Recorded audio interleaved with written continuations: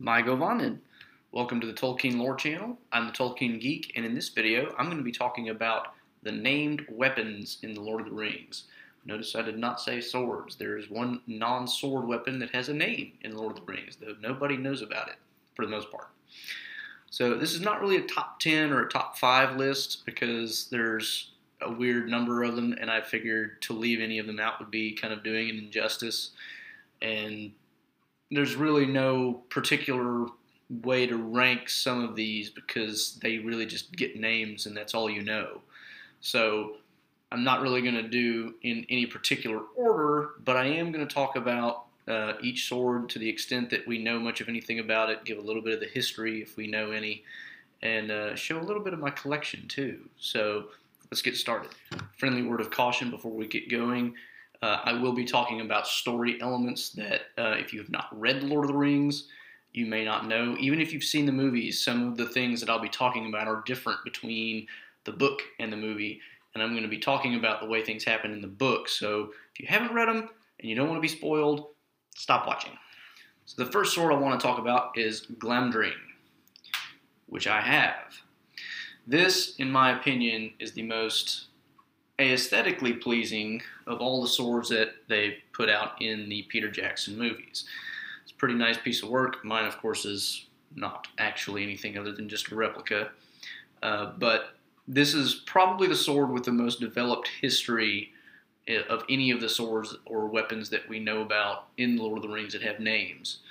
The history of it goes a little bit like this. At some point in Gondolin, in the First Age, which you can read about in the Silmarillion, this belonged to one of the more prominent individuals in the city of Gondolin. I think there might even be a point where it says who it belonged to, but I'm not sure about that. At some point, at any rate, the sword was lost to history, and the next time we come across it is in The Hobbit, where the dwarves and Bilbo come across the trolls. And after the trolls are turned to stone, thanks to Gandalf's intervention, we get an exploration of the Troll's Cave. And in the Troll's Cave, there's lots of really old junk and some really nice weapons. And of course, it's really weird how they got there in the first place, but trolls like to loot things, and who knows, they could have brought them from who knows where. But they find Glamdring. They also find Orcrist, which is another sword that also goes back to the days of Gondolin. And also Sting. Sting, of course, is the more famous of the swords that gets found there, even though it's not really a sword, it's more of a dagger, but for one of a hobbit size, it suffices. So you get three that all come along at the same time. They all go back to Gondolin. They're all made by elves. When they get to Rivendell in The Hobbit, Elrond is shown Glamdring and Orcrist, and he basically explains their history a little bit, talks about what their names are because they have runes on them. The Glamdring is the Elvish for foe hammer. Orcrist is for goblin cleaver. So that's kind of a little bit of a history of Glamdring. Gandalf continues to carry Glamdring pretty much throughout the movie, well, and throughout the book as well, of course. Orcrist, I might as well talk about it here since it's a companion sword. Orcrist ends up being carried by Thorin Oakenshield. He eventually has it taken from him when he is captured by the elves in Mirkwood, and he doesn't really ever get it back. But when he is killed and then buried, the Elven King essentially returns it, and it is buried with him in his tomb. And at the end of The Hobbit, it says that his anytime any enemy comes near the Lonely Mountain, the sword starts to glow, and so they could never be taken by surprise. And of course, that's the other thing about these blades, because they're elvish made. They glow blue when orcs or goblins are nearby. Now, they screwed this up in the movie because the only one that ends up glowing blue is Sting. I don't know how they messed that up, why they messed that up. Fact is, they did it. If you actually watch the commentary by Peter Jackson, then you find out that they realized this kind of after the fact, and they make it a joke, basically saying, we ran out of glue blowy stuff in the movie, we could only do Sting. So they made a joke about it because they realized the mistake after the fact, but the point is, it should have been glowing blue, just like Sting was, and Orcrist also should have glowed blue in the Hobbit movies as well. So that's Glamdring and Orcrist, and a little bit of Sting. I'll finish up Sting's history in the next segment. So Sting obviously goes to Bilbo. It doesn't have its own proper name.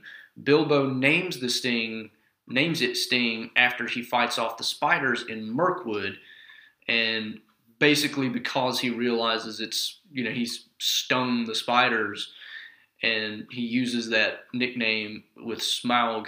Later, he starts giving himself all these kind of Ridley nicknames, Barrel Rider and whatnot, and one of them is the Spider Stinger, which of course refers to the fact that he stung spiders with Sting. Sting, of course, is just a dagger. It's not a full sword. I don't actually have that one in my collection. But he, of course, ends up taking it throughout his adventure, brings it back, and eventually takes it to Rivendell when he leaves at his 111th birthday party. Frodo, when he finally reaches Rivendell in The Lord of the Rings, of course, inherits Sting as well as Bilbo's mithril coat from Bilbo. And then he carries Sting for most of the rest of the movie, well, for the story, either movie or book. He only finally gives it up at the point where they're in Shelob's lair, and he gives it to gives it to Sam, who then uses it to hack away. I'm getting that backwards. He keeps Sting, but he gives Sam the Phial of Galadriel to hold off Shelob, while Frodo, I'm getting all mixed up here, while Frodo cuts through the web that Shelob had used to block off the exit to her lair. So Frodo cuts that away. They get out, and at some point, Shelob, of course, overtakes Frodo, stings him. Sam takes Sting and fights off Shelob, and then thinking that Frodo is dead, keeps Sting for himself and tries to set out to destroy the ring, and then comes back. Now, if you watch the movie, the events happen in a completely different way. They totally mess this up because Sam is told to go home by Frodo and all. I don't care about any of that because that's totally against the book and totally against the character of Frodo as an actual person. Just ignore all that. I'm talking about the actual story written by Tolkien here. So anyway, Sam, of course, ends up rescuing Frodo, but Frodo basically says, I don't think it's going to be my part to ever strike a blow in this again, so you keep Sting. Plus, at that point, he's so worn down, he doesn't want to carry any more than he absolutely has to. So he's reached the point of, I'm not going to engage in any combat. You keep Sting. And at that point, Sam keeps Sting until the end, where after they're rescued, I think Frodo ends up wearing Sting one more time, basically as kind of a part of his ceremonial garb whenever they finally meet Aragorn, who is now king, and they have to dress up appropriately for the banquet. So that's kind of the history of Sting as we know it, and Frodo also leaves Sting to Sam at the very end, of course, too. So that's the history of Sting. Okay, in this segment I'm going to go over another pair of swords, and in this case they're swords that most people probably don't even know have names. One of them is Theoden's sword, which in the movie is not named, but in the book it actually has a name. It's Herugrim. And it's never really explained what that means, unfortunately, so I can't really tell you what that means. There might be some other piece of information that you could find that tells what it means. It may be directly pulled from some Old Norse language or something like that, but I don't know that information off the top of my head. So, but anyway, I mean, you can tell there's a very definite horse motif going on there. You could have caught that in the movies if you paid attention. We don't really have a lot of history behind this sword either. It's probably one that's passed down in Theoden's family. The other sword that I want to talk about as far as this being a pair is Eomer's sword, which also has a name.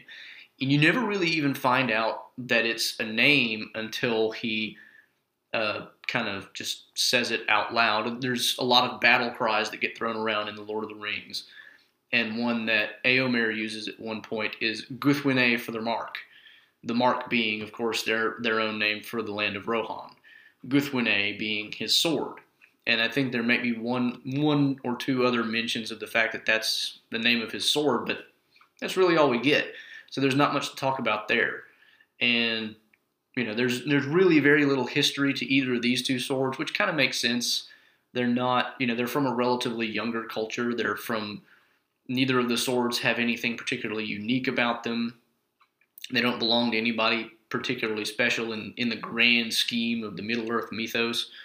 But it is interesting that they're both named. It's another one of those things where Tolkien throws in these details just to create extra sense of realism. So there's two more swords for you. Now I've got just a few more before I can wrap up, and of course you know what one of them is going to be, but there's still at least one surprise left. So my last surprise for this video is Aeglos. What the heck is Aeglos? Okay, it's actually a spear, not a sword. This is the one example where we have a weapon that is not a sword that has a name, and it belonged to Gil-galad. And if you watch the movie, there's actually a very, very, very quick reference to him in the intro where you see the war between the elves and men and Sauron in the very, very beginning where it's going through all the history before it gets to the real story. You probably thought it was Elrond because he looks a lot like Elrond, wears very similar armor. But there's a point where it shows a guy who's basically just kind of driving a spear into a dead orc. That's actually Gil-galad. Who is Gil-galad? Well, again, you'd have to really read the Silmarillion to get a better idea of who this is. He, in fact, was the High King of the Noldor. If you read the history in the Silmarillion, what happens is the Noldor are one of three branches of elves, and the Noldor are the ones who, well, one of the Noldor is the person who creates the Silmarils, which are stolen, and that's why they come back to Middle-earth. And that's basically what the Silmarillion is all about, is their attempt to regain the Silmarils. Well, when they come back to Middle-earth, they have a High King. And at first it's Feanor. He's killed pretty quickly. And then it devolves down to different people, and it changes hands frequently because kings keep dying because there's wars, and it keeps passing to different branches of the family. So you've got all these different people who end up being high kings, and at some point the realms are so broken up and destroyed that there's really, not a whole lot of people left to be under a king. But you eventually get to a man named, elf named Eärenion, who takes the name Gil-galad, and after the end of the Silmarillion, he's the last person to be the High King of the Noldor. Once all of the Silmarillion is complete and the battle is essentially won for the good guys until Sauron comes later on in the Second Age, he ends up leading the remainder of the Noldor as the last person with any real right to claim the kingship. And he basically rules the Noldor for the entirety of the Second Age until Sauron finally makes his war on Middle-earth, and the Men of Numenor come back under Elendil and his sons Isildur and Anarion, and Gil-galad, along with Elendil, form the last alliance of men and elves, which is, again, kind of hinted at in the intro to the Lord of the Rings movies, where it says a last alliance of men and elves. They're actually referring to the last alliance. That's what it's called, because it's the last major alliance between a huge group of elves and a huge group of men. It never happens again. After that, it's basically men doing most of the fighting. But Gil-galad is the king, and he ends up dying along with Elendil fighting Sauron. And the way that happens is actually slightly different than the way they portrayed it in the movies, but that's irrelevant to the point here. The main thing I'm getting at is just that's who Gil-galad is, and so that's why his weapon is important. He actually fights with Elendil hand-to-hand with Sauron, and so his weapon, even though it's basically unknown, is not unimportant. And his weapon, Aeglos, actually means something. It's an ice spear or icicle. I can't remember the exact term, but it's said somewhere, just not directly in the Lord of the Rings, I think. But that's the history of his weapon and why it's important. So now I have one more, and I'm sure you know what it is, so let's get to it. Okay, the weapon you've all been waiting for, which is kind of two weapons in one, Andúril, or if, before the Lord of the Rings starts, it's Narsil. This, of course, belonged to Elendil and then Isildur after him. When Elendil had it, of course, it was broken in the fight with Sauron, and so therefore ends up being the shards of Narsil for basically the entirety of the Third Age, right up until the end where it gets reforged. This is interesting because this is an area where the movies depart from the books pretty substantially. In the movie, of course, you get, I don't know the exact count, but there's at least 6 or 7 pieces there. In the book, it's really only 2 pieces. So they kind of just embellished on that. But the more important thing is, Aragorn actually carries around the shards of Narsil in his sheath in the book. In the movie, of course, it's just sitting on a plaque in Rivendell. In the book, Aragorn knows he's going to be king, is not afraid of becoming king, and he's carrying around the symbol of his kingship with him. So, the story's a little bit different. The character of Aragorn's a little bit different. If you saw my video on characters ruined by Peter Jackson's movies, you kind of know a little bit about that already. But the interesting thing is, the sword itself is something that he carries around the whole time. It gets reforged in Rivendell before the Fellowship sets out. And it ends up kind of being important for different points of the story. When they reach Theoden's hall, he, of course, at first very stubbornly refuses to leave it at the door with the door wardens because he doesn't want to give up his sword, which he's been carrying around for, 67 years-ish, which is understandable, especially since it's the kingly sword that, has such a huge amount of history behind it. Funny thing about this sword, it's said to be, back before it was broken and after it was broken, it would shine with the light of the sun and moon, which is why it's called Narsil originally, which is basically just the 2 words for sun and moon. Anar or Isil, just combine the 2 into Narsil, is just a sun moon. That's what the sword was called. After it's reforged, it kind of regains that, and now it's called Andúril, which is Flame of the West. So in both instances, there's a reference to light. Now, the other interesting thing about the sword is it's originally forged by a dwarf. It's like the only sword we really know of with any kind of fame that's forged by a person, not an elf and not a man.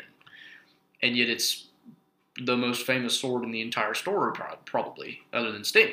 So it's actually, there's a, I don't remember exactly where the reference is, but it's made by a dwarf named Telchar in Nogrod, which Nogrod was one of the original strongholds of the dwarves before most of them were destroyed, and you ended up being left with a very small number of dwarves left. So it was made by a dwarf and then reforged by elves and regained sort of its properties of being, shining with a light. It's not the same light as an elf blade, of course, because it's not made by elves, but nevertheless, there is something semi-magical, at least, about it. The other cool thing about this sword is it's kind of Arthurian in its the way the story plays out.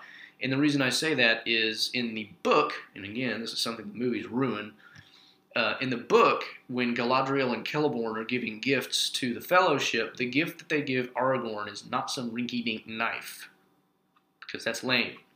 What they actually give him is a scabbard for Andúril, and what Galadriel tells him is that the sword that is drawn from this sheath will not be broken in battle even if the wielder suffers defeat.